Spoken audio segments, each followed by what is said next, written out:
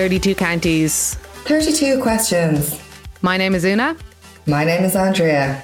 And this is United Ireland.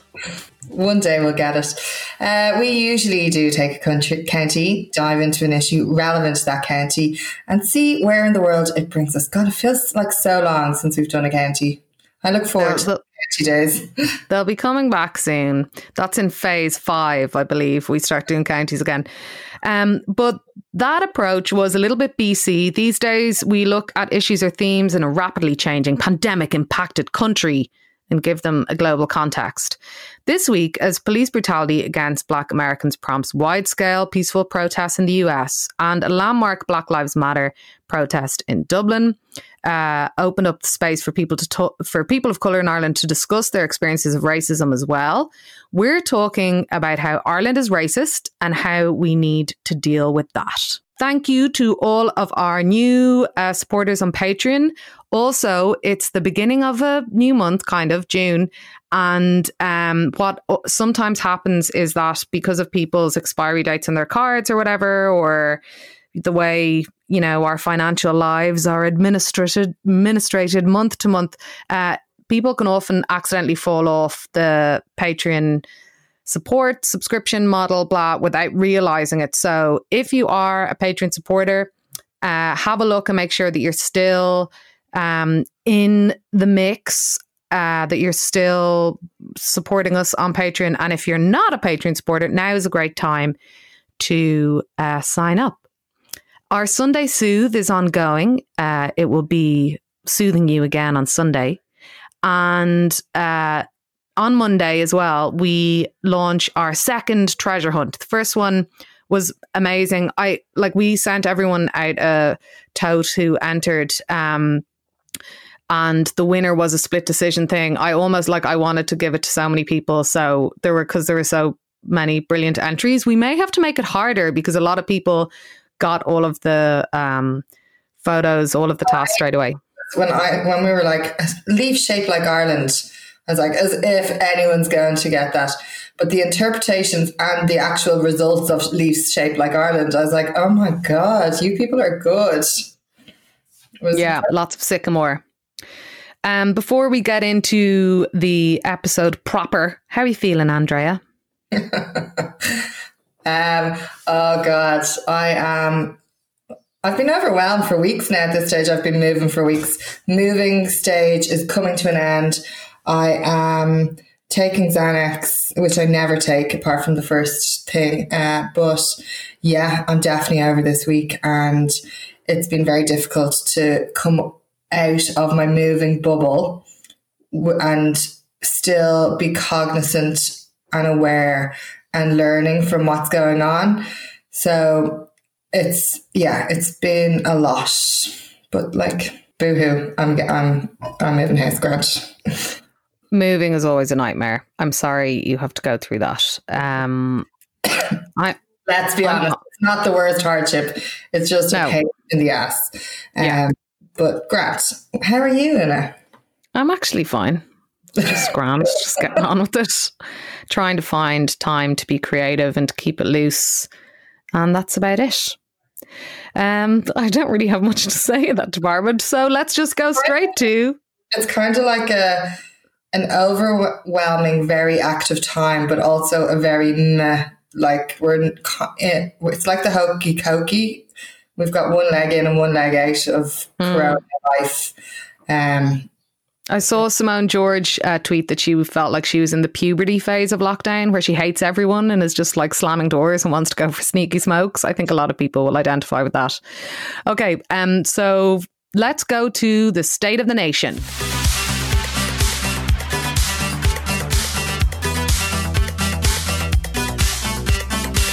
So phase 2 of Ireland's lockdown exit, transition, whatever you want to call it, begins on Monday. Some of the goalposts have been moved on that. For example, there was the 20k rule, but people will now be allowed to travel anywhere in their county from Monday. There seems to me, maybe this is just my own progression, but there seems to be this kind of tension between like retaining lockdown lessons and the rush to reboot capitalism. I don't know, I guess for me, like I'm seeing lots of people on social media talking about like where they're booking their holidays and, you know, the shops that they want to reopen and stuff. That's definitely not the mode that I'm in. And I think it would be useful if a lot of people who maybe haven't experienced some of the more severe consequences of the pandemic, which include losing loved ones, it includes losing jobs or being really put in a very financially precarious position, to maybe practice some self-awareness around their own experiences of, you know, exiting lockdown joy versus the fact that people are coping with a lot of trauma, loss, financial difficulties, and uncertainty around their future work. So that's just kind of what I'm feeling at the moment. Yeah, I feel like I'm moving house, so I'm like, the thoughts of ever buying one single item more to add to my life is a nightmare. So Minimalism on Netflix, please watch. It's a very good documentary. But also it feels like, it definitely feels like, from what I can see, that the prestige of things has gone a lot of the way. And even in like my Trop world, for sure. So yeah, I think the lessons are still coming through, but people just want to grab back some normality of going to work and making money again if they haven't been. Which also in the State of the Nation, Leo Varadkar was back in his old form, not old form, just continuous form of his very strange worldview sometimes. Couple of well, I have written here bizarre marks in the Dáil from Leo, but are they bizarre when they're very consistent with his politics? One being on direct provision, how he's repeating this mantra of how it's a service offered by the state and it's not compulsory, and not, you know, not no equivalent to racism in America. Yeah, I look, the denial, the kind of tacit denial of the hardship, cruelty, inhumanity and racism of direct provision within those statements is very callous, kind of gaslighting again. And, you know, just again brings home, you know, this isn't Leo, you know, putting his foot in it again. These are his politics, right? Like he just keeps reiterating his politics, and they're often framed as like a mistake. But this is just who he is. Tell you who they are. Yeah. He also took a really, you know, low blow. I don't even know if you can call it that. There's this bizarre, no, not bizarre, very problematic swipe at Richard Boyd Barrett when he was talking about equating left-wing politics to right-wing politics, equating far-left politics to far-right politics, saying that the type of things that Richard Boyd Barrett talks about with regards to the impact of quote-unquote elites in Ireland on other people who are not as privileged is similar to how far-right people in America discuss their own politics. This is a huge problem with the Taoiseach, and it's going to become even more amplified if he remains in that position in the next government, because Leo Varadkar talks a lot about left-wing politics stoking division when it is in fact his kind of politics that creates division. We obviously, even though it's far away now in the midst of time, the rhetoric, the messaging and the tone of Fine Gael's general election campaign was extraordinarily divisive. Every time Leo says something like this, there's a lot of projection going on. When people were kind of tweeting about his remarks this week, I kind of was reminding people about a bright idea that he had in 2007, back when he was just a simple TD, saying that asking whether prisoners could be charged for their stay in jail, whether they could pay towards that. These kinds of very fringe, super right-wing ideas, the kind of thing that you'd see some like radical right winger in America spoof about over talk radio or in some random Senate somewhere are a patchwork that makes up a lot of his politics. I do worry that when we're coming into a phase in Irish society where there are going to be extraordinary economic challenges, where a lot of people run the risk of being left behind, where there will be divisions between people who manage to kind of cruise through lockdown financially by virtue of the sector that they work in or familial wealth or the privilege in general versus other people who are really struggling. You know, the last thing that we need is a leader who is pitting people against each other and creating these divisions. So in my opinion, it's certainly not the likes of Richard Boyd Barrett or People Before Profit or other left-wing parties who are doing that because what a lot of those people are asking for is equality, equity, justice in around public health, public housing, and public supports for people who are less fortunate. So the idea that somebody like Richard Boyd Barrett is equivalent to a far-right actor in the US is absolutely ridiculous. Other things that are happening, so there's lots of discussion around the COVID pay. I know a lot of people listening will be on the COVID pay, that $350 a week. And so what they're saying now is that basically people who were part-time before the pandemic, who were earning, I think, less than €200 a week, will be somehow put on the €203 a week dole, and that people who are full-time will be able to keep the $350 pay until the end of August, at least. I think there's a lot of questions around the administration of this. Like, obviously on the front end, when this came in, like, there wasn't means testing, obviously, for, you know, which was good, and people, you know, who were like straight away in financial difficulty, like it was just all signed off on to get the $350. I wonder what the difficulties are that will emerge in terms of trying to kind of retrospectively administer that. There are thousands and thousands of people coming off that pay themselves as they go back to work. So it's going to be an interesting one to kind of see how they're going to administer that. I know a lot of people are worried about getting kind of switched back down to the €203 a week. The $350 a week is a lifeline for a lot of people. It's keeping people going. It's allowing people to kind of pay their rent and buy food and stuff like that. So I guess we'll just kind of keep an eye on that. Anything to add, Andrea? No. No. Okay, perfect. Okay. Now it is time for our weekly Corona Correction.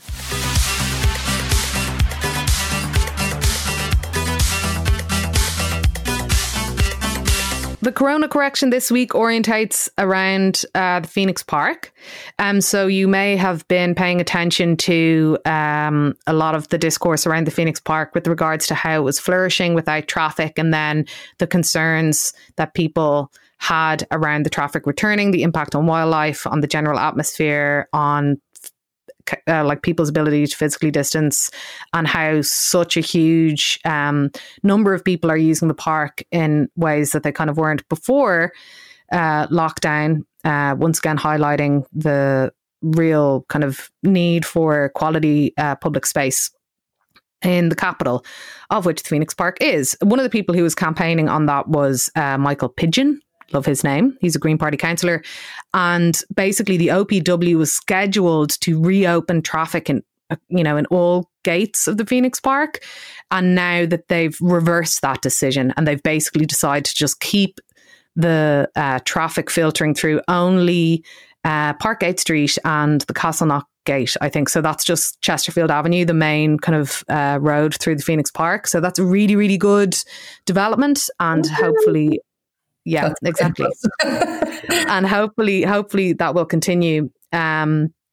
And you had a corona correction in here, Andrea, about bike lanes? I did. There are a lot of protected bicycle lanes popping up around the city. So these are very Dublin folks, sorry.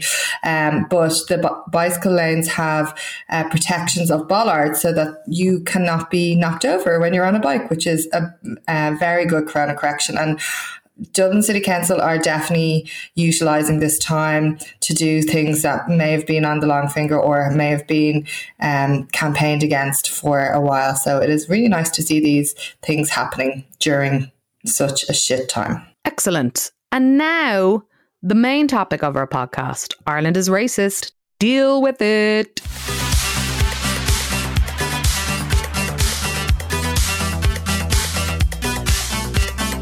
So the main part of our discussion today is in and around how Ireland is racist and how to be anti-racist and the complexities that this brings up.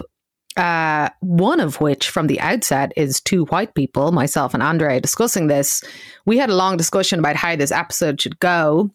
We want to create a discussion that's obviously informed by the voices of who this issue impacts the most, but also to put the onus on white people to do the work themselves. And so I keep thinking about like this, you don't want to draw parallels between certain things like gender and sexuality and race, but I often think about a moment that frequently occurs at discussions, let's say public discussions or meetings around let's take gender equality, feminism, women's rights.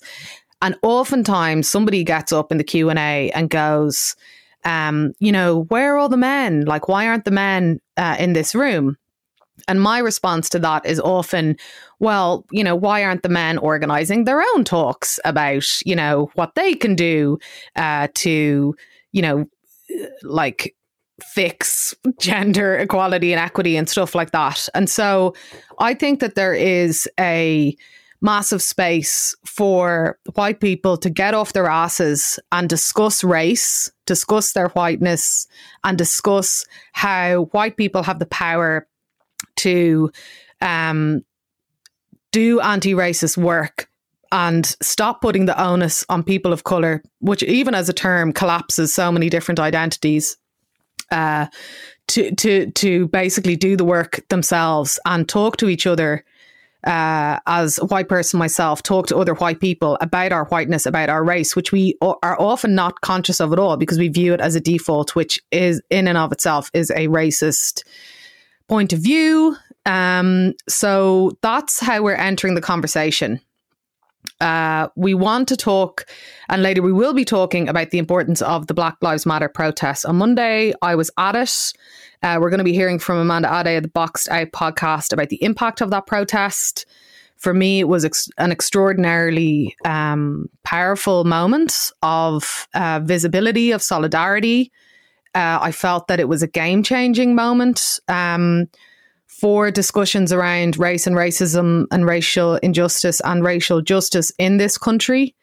I felt that it was the first large-scale youth mobilization of protest in the pandemic transitionary period. I think that it's an indication that youth protest will be fundamental to how this country is going to progress as we enter into serious economic difficulties, which exacerbate social division in multiple ways.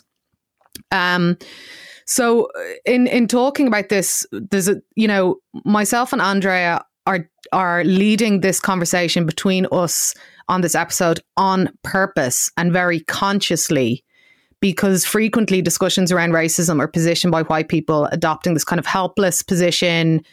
Tell us what to do, when we as white people obviously have the power and privilege to be the ones to make the difference. Racism is a white problem that impacts people of colour. It is a pathology of whiteness with consequences for people who just do not benefit from the structures and systems that reward, enable and benefit whiteness. I know for me, certainly over the years, having grown up in a country where people of colour were largely absent or very rare in my education, for example, and in the places that I worked oftentimes. And so in unpacking the ease with which I personally move through the world as a white person and benefit from white privilege, I have tried, as I'm sure loads of people have, to educate myself, to inform myself, to read, to watch, to listen. And I think because Irish people, which is kind of mostly white Irish people, have this it'll be grand, kind of mentality. We don't necessarily engage with things that make us uncomfortable. I think that a lot of white Irish people and Irish people generally like to make kind of spaces and conversations and discussions that orientate around putting everyone at ease, and that we are very kind of bad at confronting discomfort and awkwardness. So we want to kind of lean into that discomfort. And I kind of feel that it's one of those things where generalizing can sometimes be useful, because I think white people often see ourselves as individuals with, our own unique perspectives, and that we couldn't possibly be like individually racist or whatever. Yes, generalize other people, and we rarely view ourselves as a homogenous group. What do you think about that, Andrea? Yeah, I agree. Can we just give me the card this week of having no brain? Okay, that's totally fine. You're moving house. It's a stressful time. That's okay. I guess what I would say is that, and this is making it personal again, I look to other people and more educated people to learn from all the time. And I kind of look at where my role is in that and what my skills are and taking that on. And that, like, the listening part is so important as a white person, and that it is so easy to cast it off as not your problem, and that because it's not your problem, you're not part of the solution. And I think that what's been happening over the last week is that the solutionizing has mobilized into different sections of society and out of just people of color's issue and into all of our issue. And that this has been going on, we know we have racism in Ireland, we know we have direct provision, we know we have race, like on street racism, but it's seeing we're being educated now more, not we're being educated, hopefully we're making a decision to educate ourselves more on the systemic stuff, like with I know the stuff that's been going around online of how it's people's oppression is coming from a far, far historical perspective rather than just arriving in and having people shouting obscenities on the street. So yeah, I think there's definitely a lot of shouldering going on and solidarity coming through. Yeah. I think it's important as well to contextualize the Irish experience. Racism is a global issue, and it has unique characteristics with regards to jurisdictions due to the makeup of those countries in terms of population, histories of various oppressions, demographics, cultures, colonialism, and all of the rest of that. And I think what's interesting about Ireland is we are a kind of an unusual country in some ways with regards to immigration, in that most of our immigration narrative has been about the outward emigration of Irish people to primarily the United States, and then obviously Australia and all across Europe and so on. And that has an interesting impact on our psychology. And I think where we're at now, with a new generation of Afro-Irish people, of Irish people who are Black, of people of colour who maybe came to Ireland when they were very young and have grown up in Irish society, that we are quite unique in many ways in a European context, let's say. One of the things that I think is interesting is how so like our two big kind of cultural pulls external to Ireland are America and the UK. So we're kind of often referenced and are stuck between two countries that have a lot of racism as well, that are also unique to their own histories and societies. I feel what happened in Ireland is that because our inward immigration kind of only happened in, you know, noticeable ways in the kind of mid to late 90s, there was a general feeling of like, you know, do nothing and it'll be grand. So, you know, that kind of feeds into a lack of research, lack of public education and awareness, a lack of integration policies, which really impact the conversation because you're missing out this massive public education piece.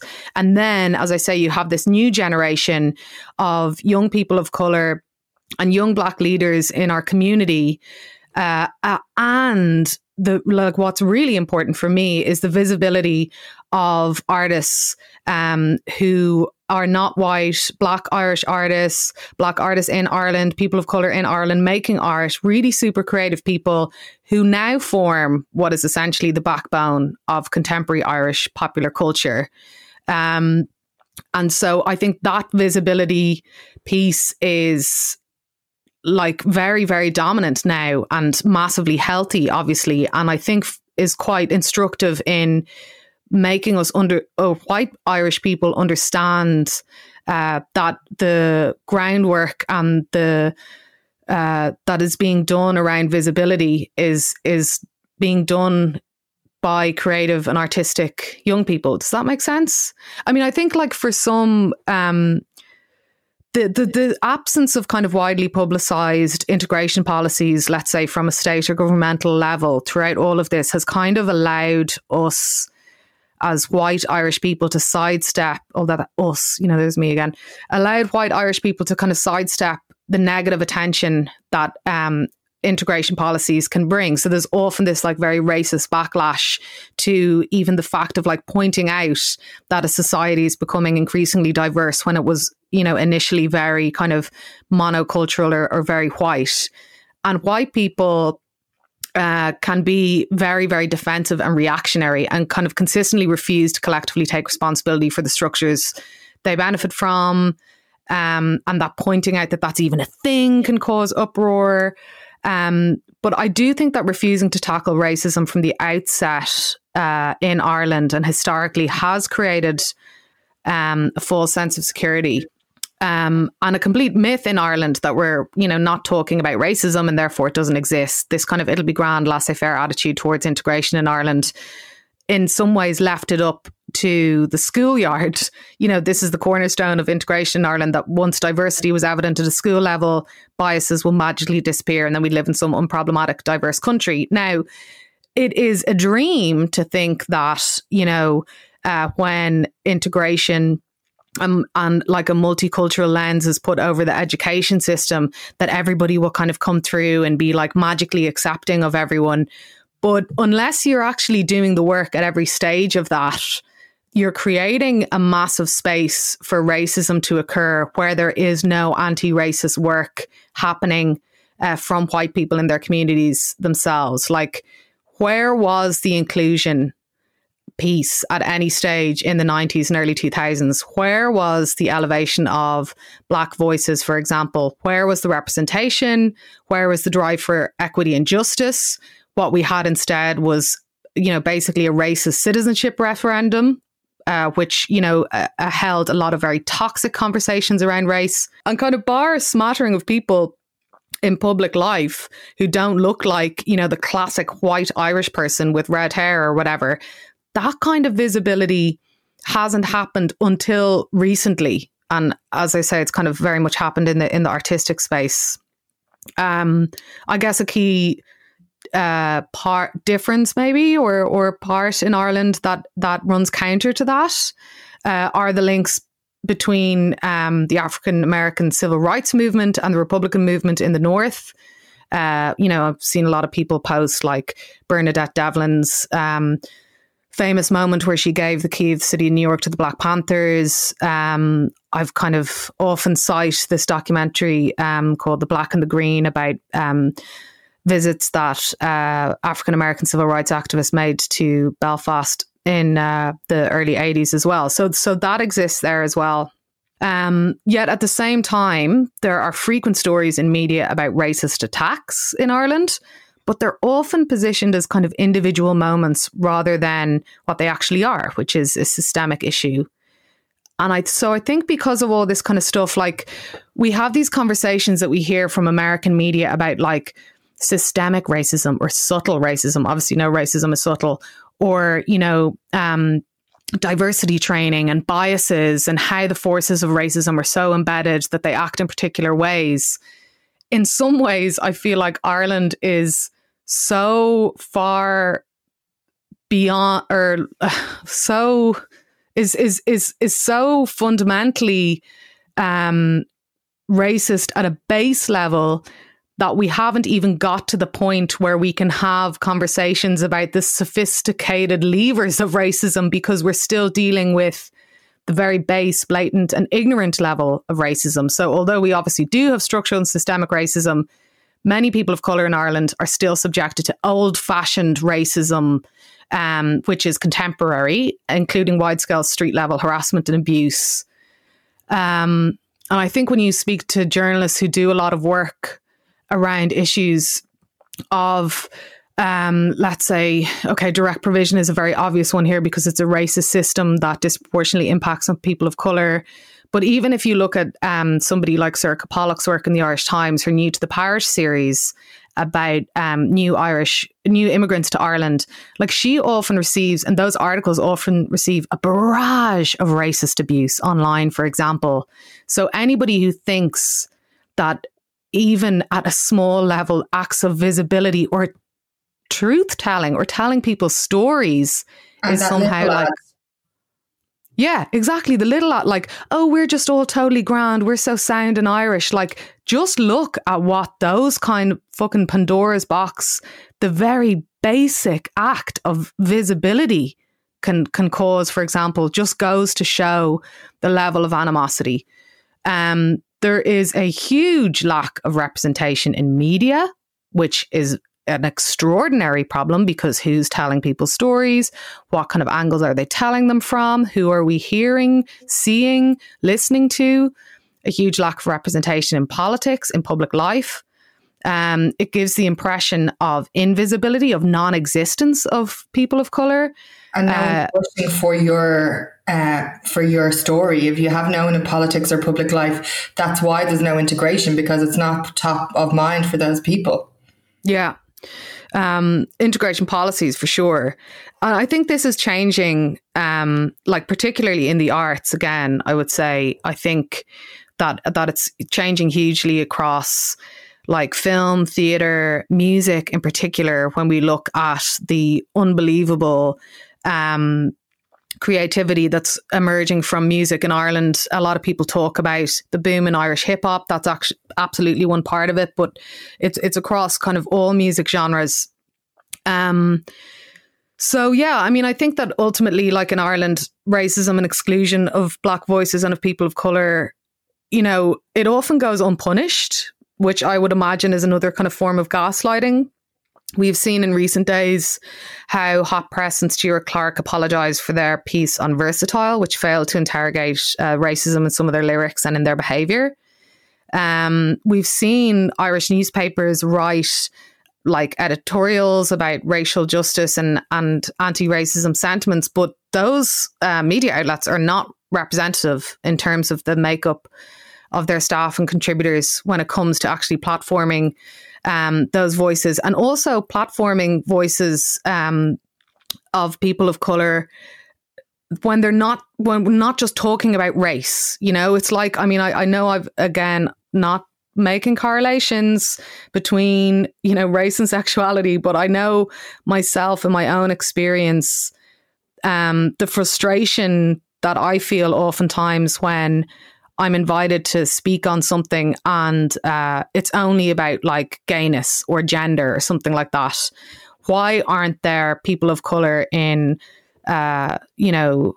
reporting on the economy, on politics, on all that kind of stuff. So again, and of course, we're falling into this trap in this podcast as well, where we have a young person of colour in Ireland discussing this issue, but we're trying to do it in a way that is moving beyond, I suppose, those kind of tropes.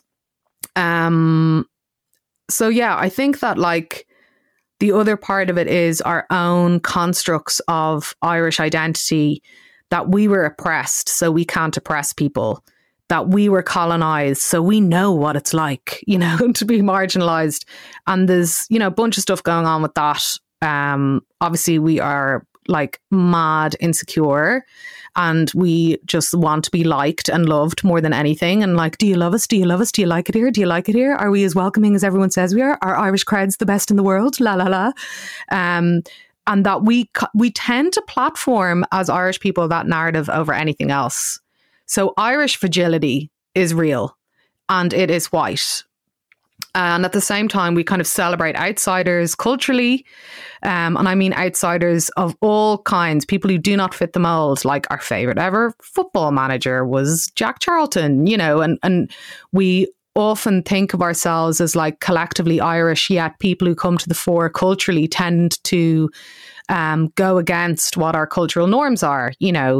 Sinead O'Connor ripping up a fucking picture of the Pope when we were at the time hyper-Catholic. One of our greatest rock stars ever being a man of colour, Phil Lynott. All of that kind of stuff. It gives us a warped sense, I think, that we're very accepting of everyone. Yet today, as this issue is coming to the fore in a positive sense in terms of visibility around these protests that so many young Irish people are invested in, we have a small but very disturbing rise in anti-immigrant sentiment from far-right idiots, conspiracy theorists, racist pseudo-nationalists. You only have to look at the barrage of bullshit that orientates online that is racist around that. But Ireland has shown in recent years that people power, empathy, collective action, grassroots campaigning, all of these things build better, more inclusive, more caring society. We are in a brilliant position to keep that work going and build a country that is devoid of hate. In the aftermath of the Black Lives Matter protests in Dublin on Monday, there's another protest on Saturday in Dublin, and there's plenty of people using their power online. There's been an awful lot of discourse online with people posting some very educative stuff, lots of people making missteps, discussions around this black square post thing. So there's also, and I think this is especially pertinent because we're still in lockdown, although we are emerging phase by phase, about how a lot of people are like at home, maybe on their own or whatever, and a lot of stuff is being filtered in the digital sphere. How do you feel about that aspect of things, Andrea? Because obviously you are more connected to social media than I am.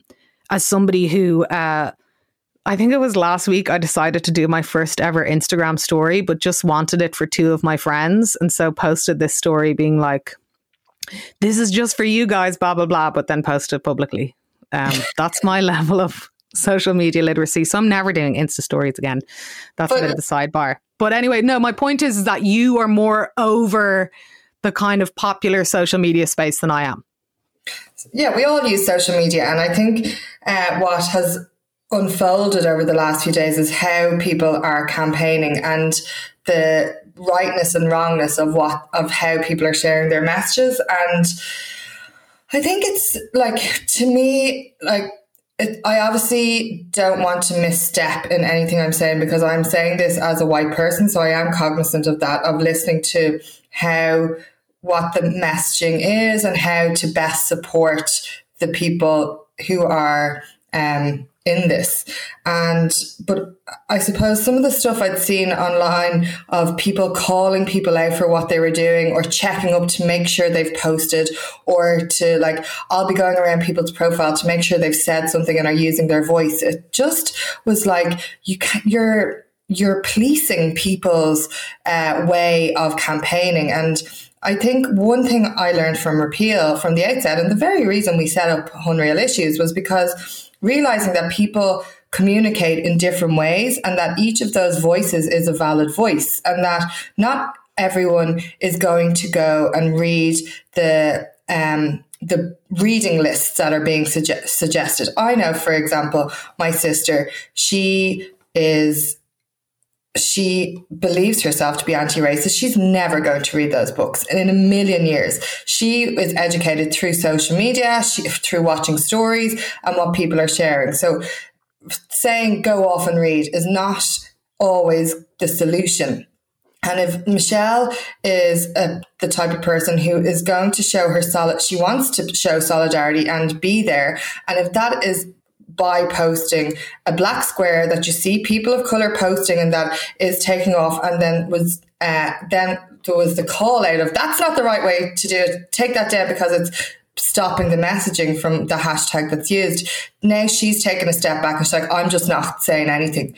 And I think there's definitely not even a conversation to be had. It's like, how do we make sure that every type of person and how the different types of ways people communicate are included in that? And obviously, as a white person, boo-hoo, she doesn't know, like, she's trying to help and maybe it wasn't the most helpful, but saying something, maybe making a mistake is better than saying nothing. And stuff that's been happening that's been really weird as well is that, like, journalists are saying that they've been getting emails from people asking them to call out influencers because they've used their platform the wrong way. It's like, influencers are not public representatives. They have a platform and they're trying to use their platform in the best way they have. Also, I've heard of influencers who are getting messages going, you're not using your platform enough.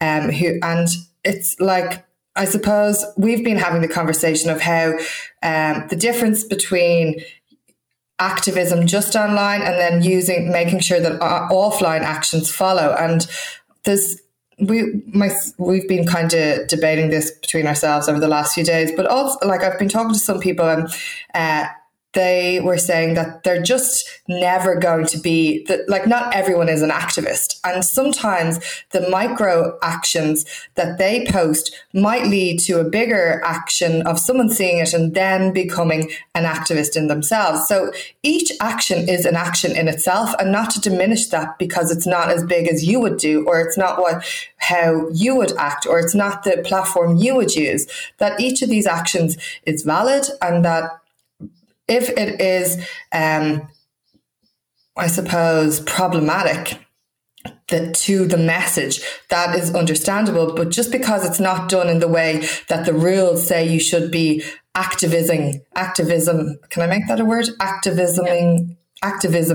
There you go. Is really, I suppose, problematic. And I just think that, like, there's so many different types of people who are involved in a movement. There are the people who get angry and who riot. There are the people who protest. There are the people who don't like protesting. And I, like, for the whole of repeal, I was like, I don't like protesting, and it's not the way I do my activism. I like to do it through art, or I like to do it in different ways. And that doesn't diminish the work that I did. So I think saying that this is the way you protest, or this is the way you activism, is something that we need to rein in. And also calling people out for how they activism by saying, you didn't post, you haven't posted enough. Fuck off. Yeah. There's a really great piece by Yomi Adegoke in Vogue where she talks about the Pix or it didn't happen approach to activism. As you know, Andrea, for the most part, I hate social media, even though I'm on it. And one of the reasons that it annoys me sometimes is because these maelstroms happen that then overtake the actual broader issue. And at the same time, there is a lot of, like, juice to be squeezed from this conversation about what is useful or helpful activism online and what isn't. Some people, like, aren't doing anything at all because they genuinely don't give a shit. And some people may be doing things in a particular way because that's where they're at, or they're actually offline thinking and reflecting.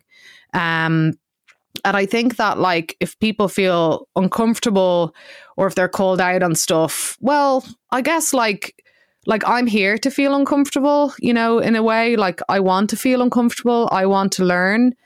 At the same time, like, I often go back to Sarah Schulman's stuff on when ACT UP was initially established, well, the New York chapters of ACT UP, and how she would talk about, like, people are only ever at where they're at.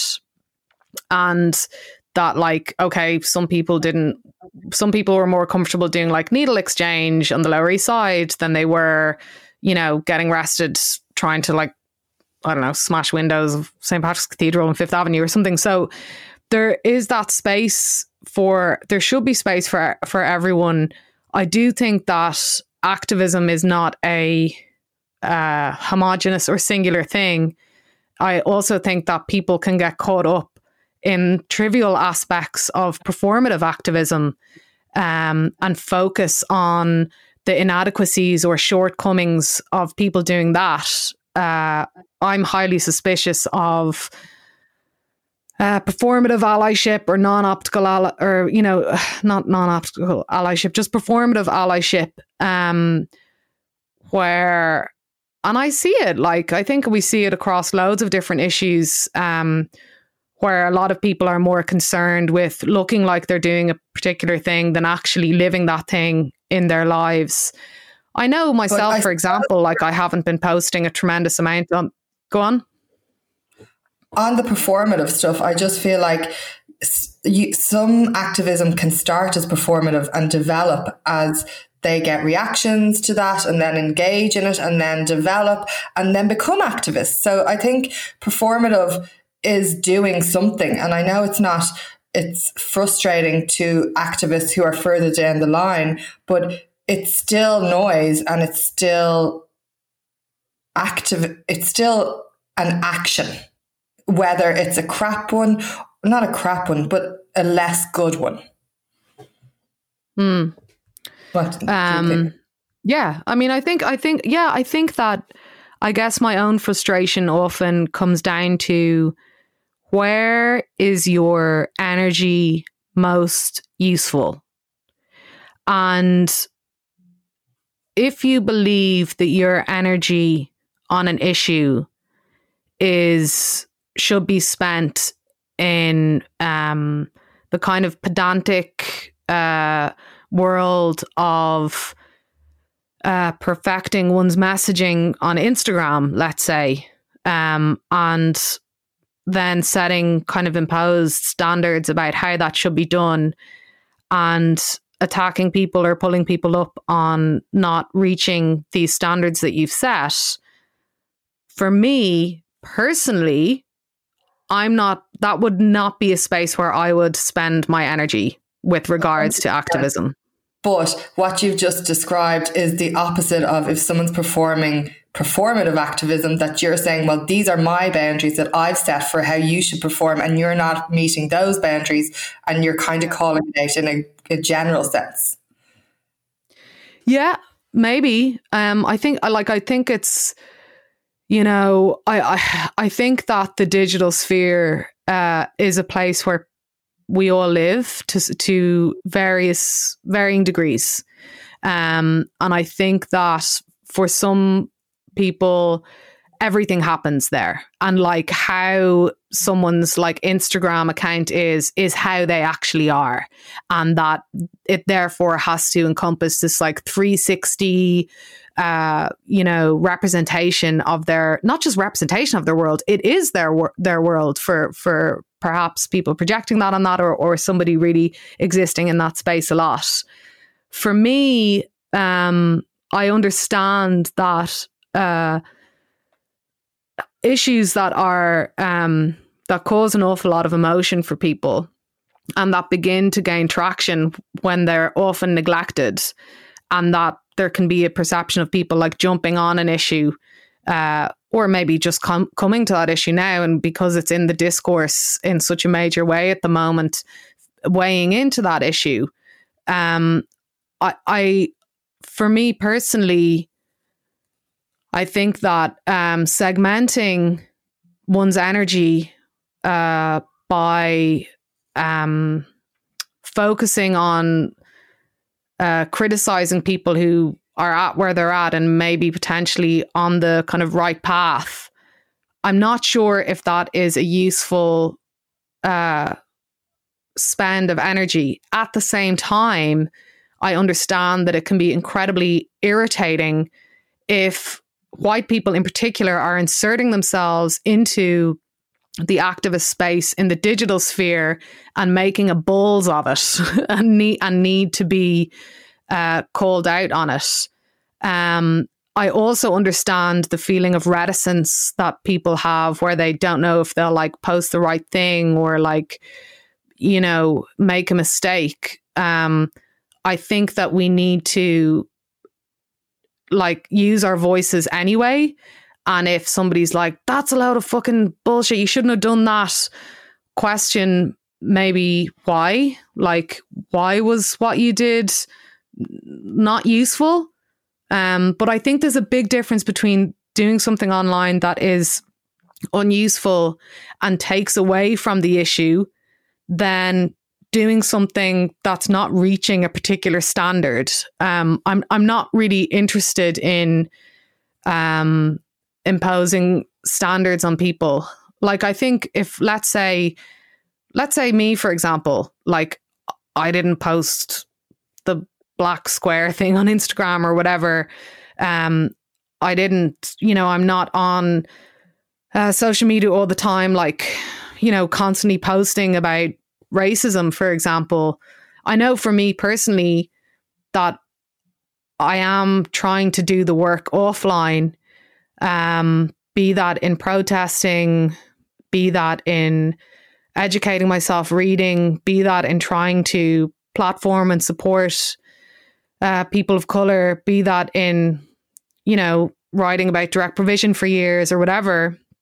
And I don't know, I mean, maybe this is my age showing, but sometimes I think I might have a bit of bias around the digital sphere versus the real life sphere. Certainly loads of people who are really, like white people I'm talking about now, loads of white people who are really like bashing out the tweets and the stories and the posts and all that are doing equivalent work offline. For some, the work is between offline and online completely blurs. Like it's the same package. But I do think that people are at where they're at. I often find that when issues that are emotive, that people like something around racism where people suffer so hugely from it, there are so many frustrations and pains and hurt that can coalesce in ways where you find people kind of inserting themselves into the conversation very frustrating, and it's kind of an end of the tether thing. So I think that it's messy, and I think that you know, white people need to do the work that matters. And I also completely understand that for some people, the entry point to that work is replicating other behaviors online that they perceive to be helpful. Like, I get that. I think that in order to transform Ireland into not just like a place where, you know, people don't experience racism or hate, but a utopia that is anti-racist. And I think that we're seeing this in the States as well. Solidarity is so important. And one of the good things about the protests in the States has been the racial and ethnic diversity of the makeup of the crowds. And for me, that says that like white people in particular are taking up this mantle themselves, whether that's in a real way of absolute integrity, whether it's in a performative way, whether it's in a fucking trendy way or something superficial like that. That is happening. I think that white people need to encourage other white people to get on board. And naturally, as this anti-racist work continues, there will be arguments, mistakes, missteps, And some of those will be really fucking annoying for people of colour in particular to witness the clumsiness of whiteness. And I suppose that clumsiness, that awkwardness, that discomfort, that reticence, that compulsion to close off if you're scared of being made uncomfortable or scared of being made a misstep comes from our privilege as well. You know, that we actually have the privilege of closing off the conversation if we're scared of getting attacked. We have the privilege of letting other people get on with it.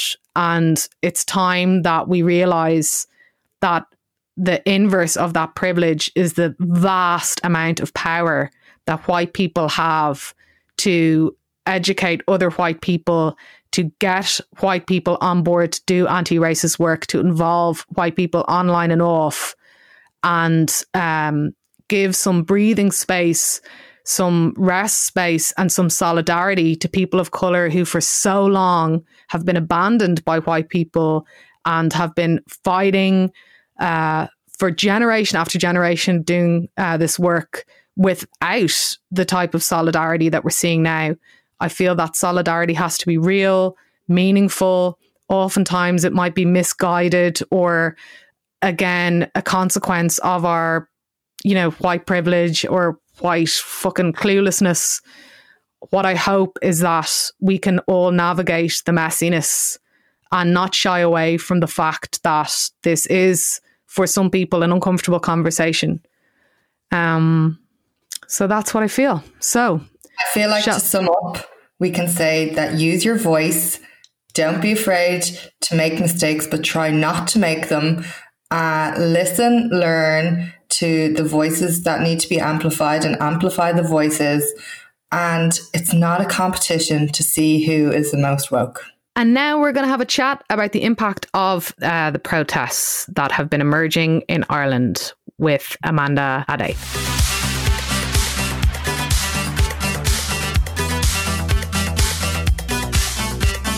So joining us now is Amanda Ade. She's the presenter of the excellent Boxed Out podcast.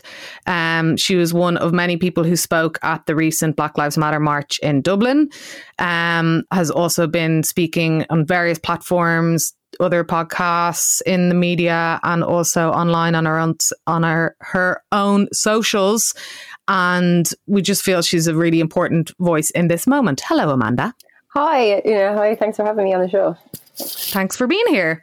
I want you to take us back to the moment when you first arrived at the protest on Monday in Dublin, which kind of began on O'Connell Street, and maybe first saw the number of people who were gathering there, which I think it's fair to say that most people did not expect people to be in such huge numbers gathering, which was amazing to see. What did that feel like for you? Yeah, so I actually arrived probably about an hour and a half earlier. Right. So initially I'd seen a few people with like posters and stuff and signs. So I was like, okay, people are actually, coming to this. And then probably about like half an hour to 40 minutes later, more people started arriving. And then at that stage I was thinking like, okay, this is probably going to be it. Like there's not going to be much more than this. And then literally within like another 30 minutes, like everywhere was just packed and like more people just kept coming. And as they kept coming, I was just like, just blown away really. Just considering everything that had been said online prior to that, I didn't really realize like how many people were in support and how many people, were actually willing to step out and do it. Because it's one thing to talk about stuff online, but it's another thing to actually, come out and show your support and actually like come stand in solidarity with people and really push for that change. So it was just really refreshing to see. And it just kind of gave me like a new perspective on everything and kind of gave me like a fresh hope almost for the future of Ireland. And I feel like people are really hungry now, more than they've ever been before, like hungry for change, hungry for something different. And it was just really good to see. It was really, really good to see. Like it was very inspiring actually. Very inspiring. What is that? Oh, sorry, Andrea, go on. You mentioned there that difference between online posting and then actually standing in solidarity. But how do you feel about the huge level of online discussions that's emerged in Ireland this week around racial injustice and anti-racist awareness? Oh, it's so great to see. It is so great to see, because I feel like before all of this kind of blew up, a lot of people might have been unaware of a lot of the issues, and just that awareness around it now is it's kind of like opening more people up and making more people comfortable having those those discussions, because like thinking back, like it's always been a topic, like race has always been like a topic that people kind of tiptoed around, and nobody really knew how to address it in case of offending somebody. So I feel like people are definitely becoming a lot more comfortable talking about race and about just issues surrounding race. And it's really good to see. It's really good to see. And I feel like a lot of people are just becoming more open to the idea that, like, just because Ireland isn't necessarily a quote unquote racist country as you would like consider like America or the UK to be, doesn't mean that racism doesn't like exist here. And I think people are actually becoming more aware of that and realizing that that is the reality for a lot of people of color in Ireland, and that even just that racism exists in different forms. I think people are really just becoming a lot more aware of that, and just learning, I think, has been the main thing over like the past couple of days. People posting, I think everyone's really in a stage of like learning, wanting to learn, and just wanting to be more open to the discussion. You said there as well that people were afraid they didn't know what to say, and people are learning and trying their best to do the right thing. And like people are making mistakes. How do you feel about when people make mistakes when they're trying, I suppose? I think it's normal. Like it's as long as someone is saying something out of a place of genuine curiosity, I think, and not like trying to be malicious in any way. I feel like it's always going to like be received, and someone's always going to want to offer an explanation. So I think it's good that people are becoming more curious about it. I can definitely understand though how it would be like a touchy subject. It would be just because it's never been really talked about, and even like especially here in Ireland, considering how like new everything is, because really on a large scale there wasn't like mass immigration into Ireland until the late 90s. So this is technically like for Black Irish, especially, like we are the first generation of Black Irish people. So we're still learning. We're still, integrating into the Irish society. So it's still the beginning of things. And I feel like it's just the start of these conversations. So it's expected. It's expected. I feel like people shouldn't be like holding back or worried about stepping on people's toes. If it's like, if you're genuinely curious, if you're genuinely wanting to know, just go for it. Just like there's resources out there, learn and ask questions. That's the only way to actually, become knowledgeable about a topic. So, and maybe like learn and read and educate yourself before you randomly start posting or whatever as well. I want to go back to something that you said about like how the protests gave you a new perspective, because for me, from the outside as a white person, what I was seeing at the protest was what I felt was maybe the first like large scale mobilization and visibility of Black people in Ireland, and also people of colour in Ireland from a kind of a youth perspective. Like I've never seen that kind of coalescence of people, of mostly young people articulating solidarity, articulating positions of their own identity and a desire to be seen and visible. Like, am I kind of imposing a narrative on that from the outside, or what do you think about that? No, I wouldn't say that. I'd say like you're on the right path there. You are on the right path. I feel like for a long time, solely because like a lot of us that were born here or have grown up here from young are only coming into the age now of like even coming to terms with the fact that we are Black. Because coming into Ireland or even being born here when you're not like, when you don't have like Irish heritage, or when you have a different skin tone, or like when there's like a visible difference about you, a lot of the time growing up, your Irishness, for lack of a better word, is always questioned. And as much as I want to say like I am South African, I am also like just as much Irish. And a lot of like, I grew up here. This is the only place that I even have any memory of as ever calling home. So like for yourself growing up, you consider yourself Irish, but then it's always being questioned by everyone around you because you don't necessarily look like what an Irish person should look like. So a lot of us it's just been a really, really tough journey of just finding that identity and being comfortable with the fact that, okay, I can be Black and I can be Irish all at the same time, and that can coexist. And I think that's just something that has been really over the past year or two, really been being pushed. And I think people are finally just coming into the space of being comfortable in that now.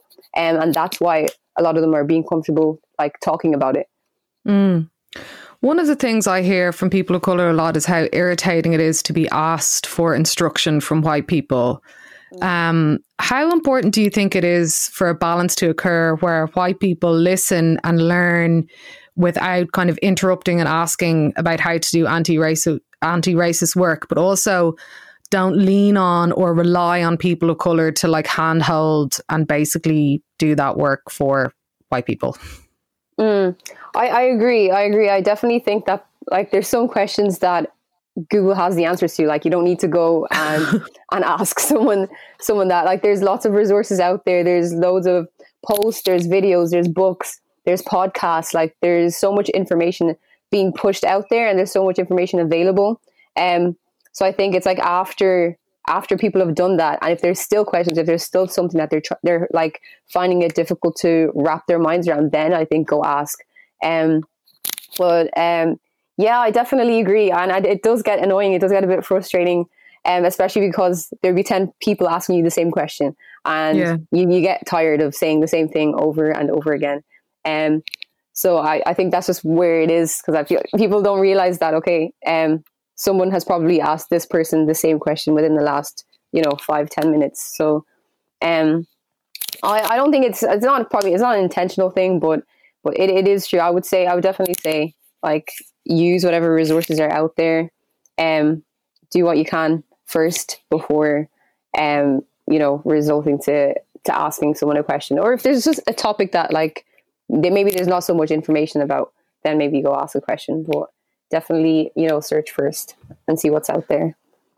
One of the other issues that I see in media, and I think that this isn't just an issue of race, it can be an issue of anything around any people who are perceived to be or are completely oppressed or marginalised, is the commodification of pain and the desire for people who don't experience that kind of pain or trauma to hear about it. I often find it very, like, it kind of, even though it's a completely different thing, and I'm obviously not equating sexuality with race at all, but in my experience as a gay person, like, when discourse was starting around, anti-homophobia or whatever, like, every time you're asked to talk about it, it's like, tell me about abuse, a homophobic abuse that you got. Tell me about, like, an incident where you were attacked. Tell me, or what was it like coming out? Like, tell me that. And it feels like such an invasion of privacy.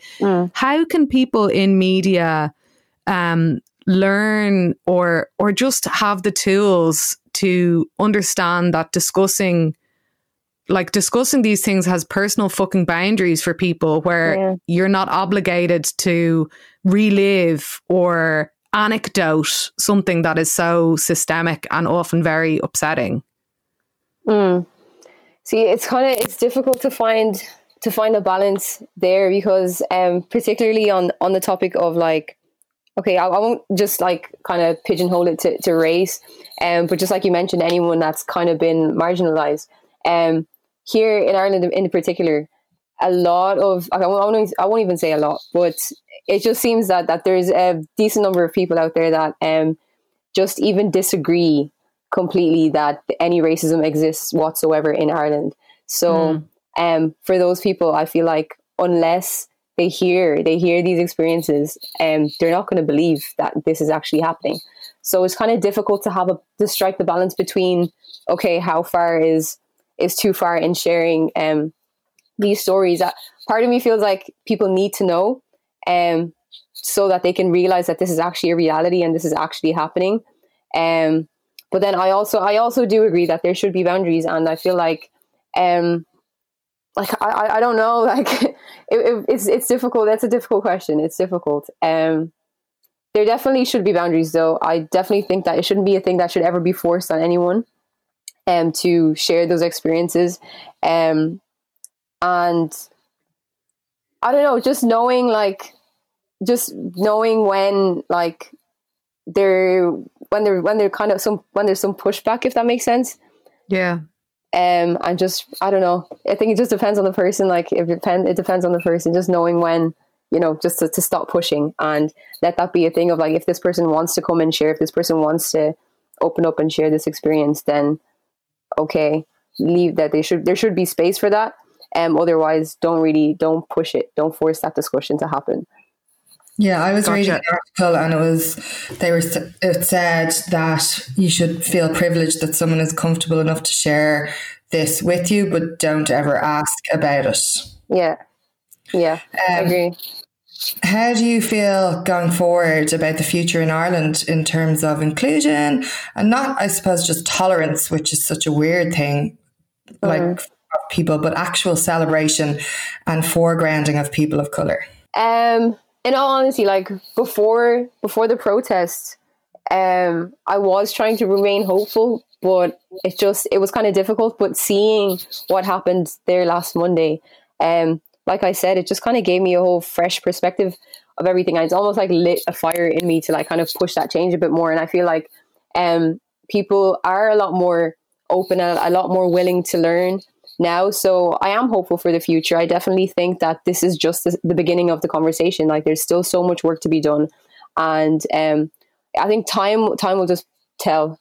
At the moment, you can't really, there is no telling if it's just a trend right now, or if, once everything kind of dies down and the new big news comes to the forefront, whether it'll be something like pushed back into people's minds. But we'll see. I definitely am hopeful, though. I feel that there is a shift. There definitely is a shift in just, like, kind of the mindset of people right now. And I feel like things are changing, and people do want change, and people are just recognizing that, okay, this is actually an issue and this does need to be addressed.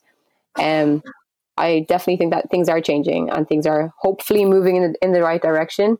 But we'll just see with time, whether the passion, like, for that change and to keep pushing that change actually whether it remains or whether this is just a trend. We'll see, but we'll still keep having these conversations. I for one anyway, I'm going to try my best to keep pushing it, and hopefully some change and some good will come out of it. Great stuff. More power to you, Amanda. Thanks so much for joining us. And you can listen to Amanda's podcast, Boxed Out, on Spotify and on other platforms. We really appreciate your time today. Thanks a million. Thank you so much.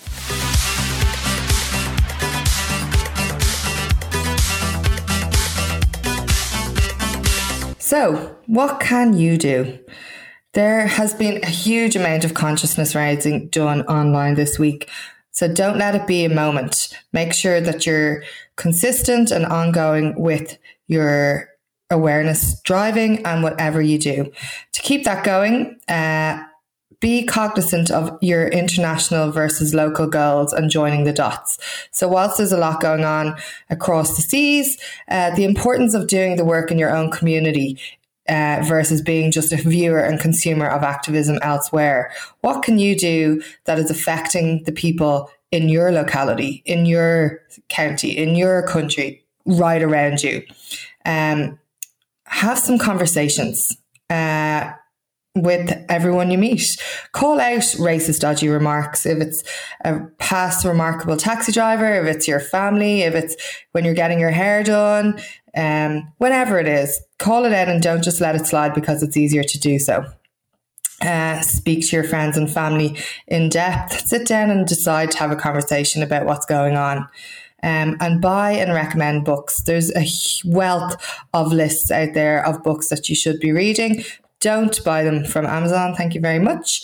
Some suggestions to start with would be Why Fragility, Why I'm No Longer Talking to White People About Race, and Between the World and Me.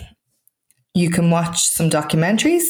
You can watch This Land by Zitelo O. Bobby Mithombiani. There is I Am Not Your Negro by James Baldwin. The 13th is on Netflix, and as is American Son. Sea View is a documentary on direct provision by Still Films on Vimeo.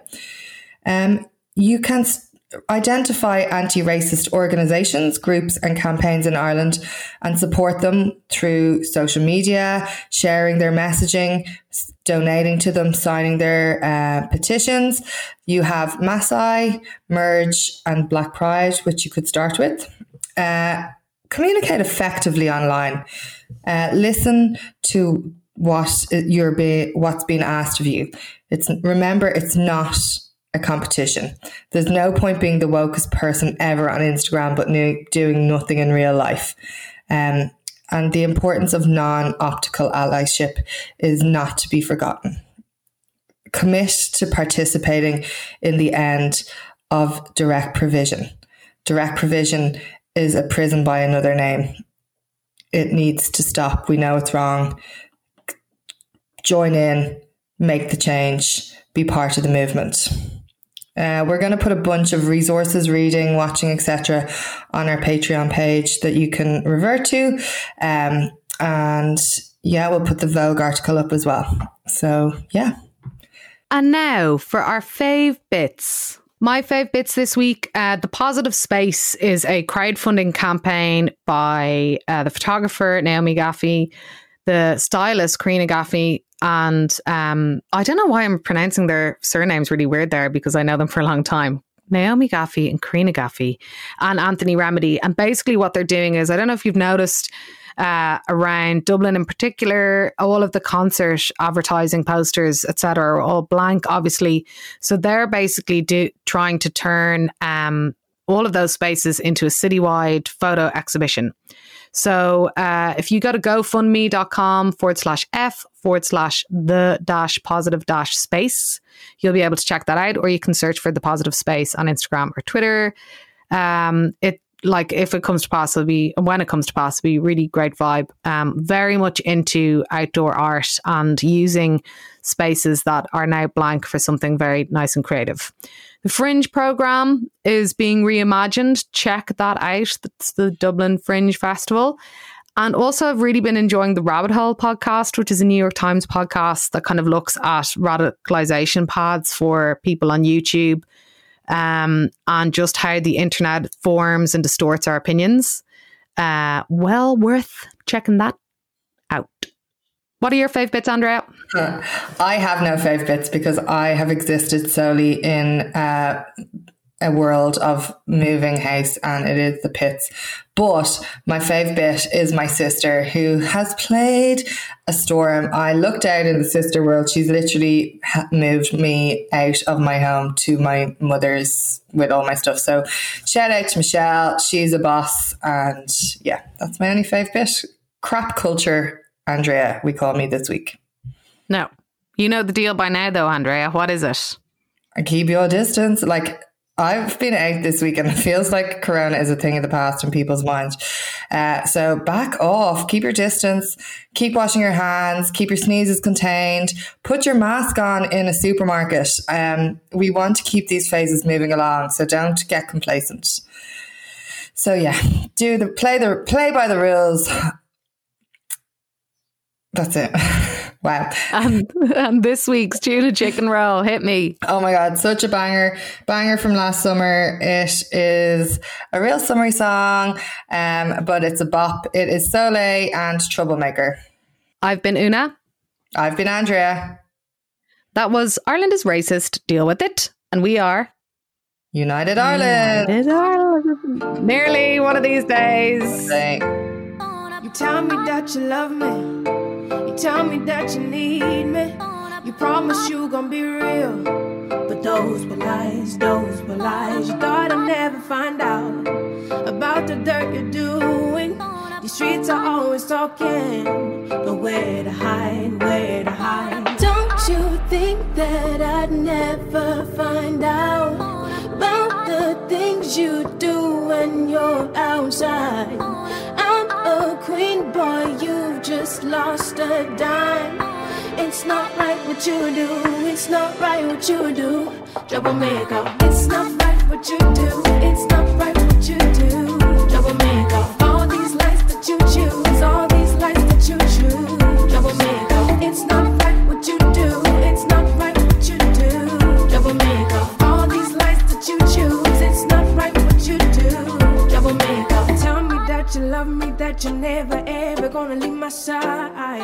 You treat me good and show me love, you're never ever gonna put me down. But it's not right what you do, you're treating me wrong, boy, that ain't cool. It's not right what you do, you're putting me down, boy, that ain't cool, no. Don't you think that I'd never find out about the things you do when you're outside? I'm a queen, boy, you've just lost a dime. It's not right what you do, it's not right what you do. Double makeup, it's not right what you do, it's not right what you do. Double makeup, all these lies that you choose, all these lies that you choose. Double makeup, it's not right what you do, it's not right what you do. Double makeup, all these lies that you choose, it's not right what you do. Double makeup. You did it again, yeah. You're doing me wrong, boy. You did it again, yeah.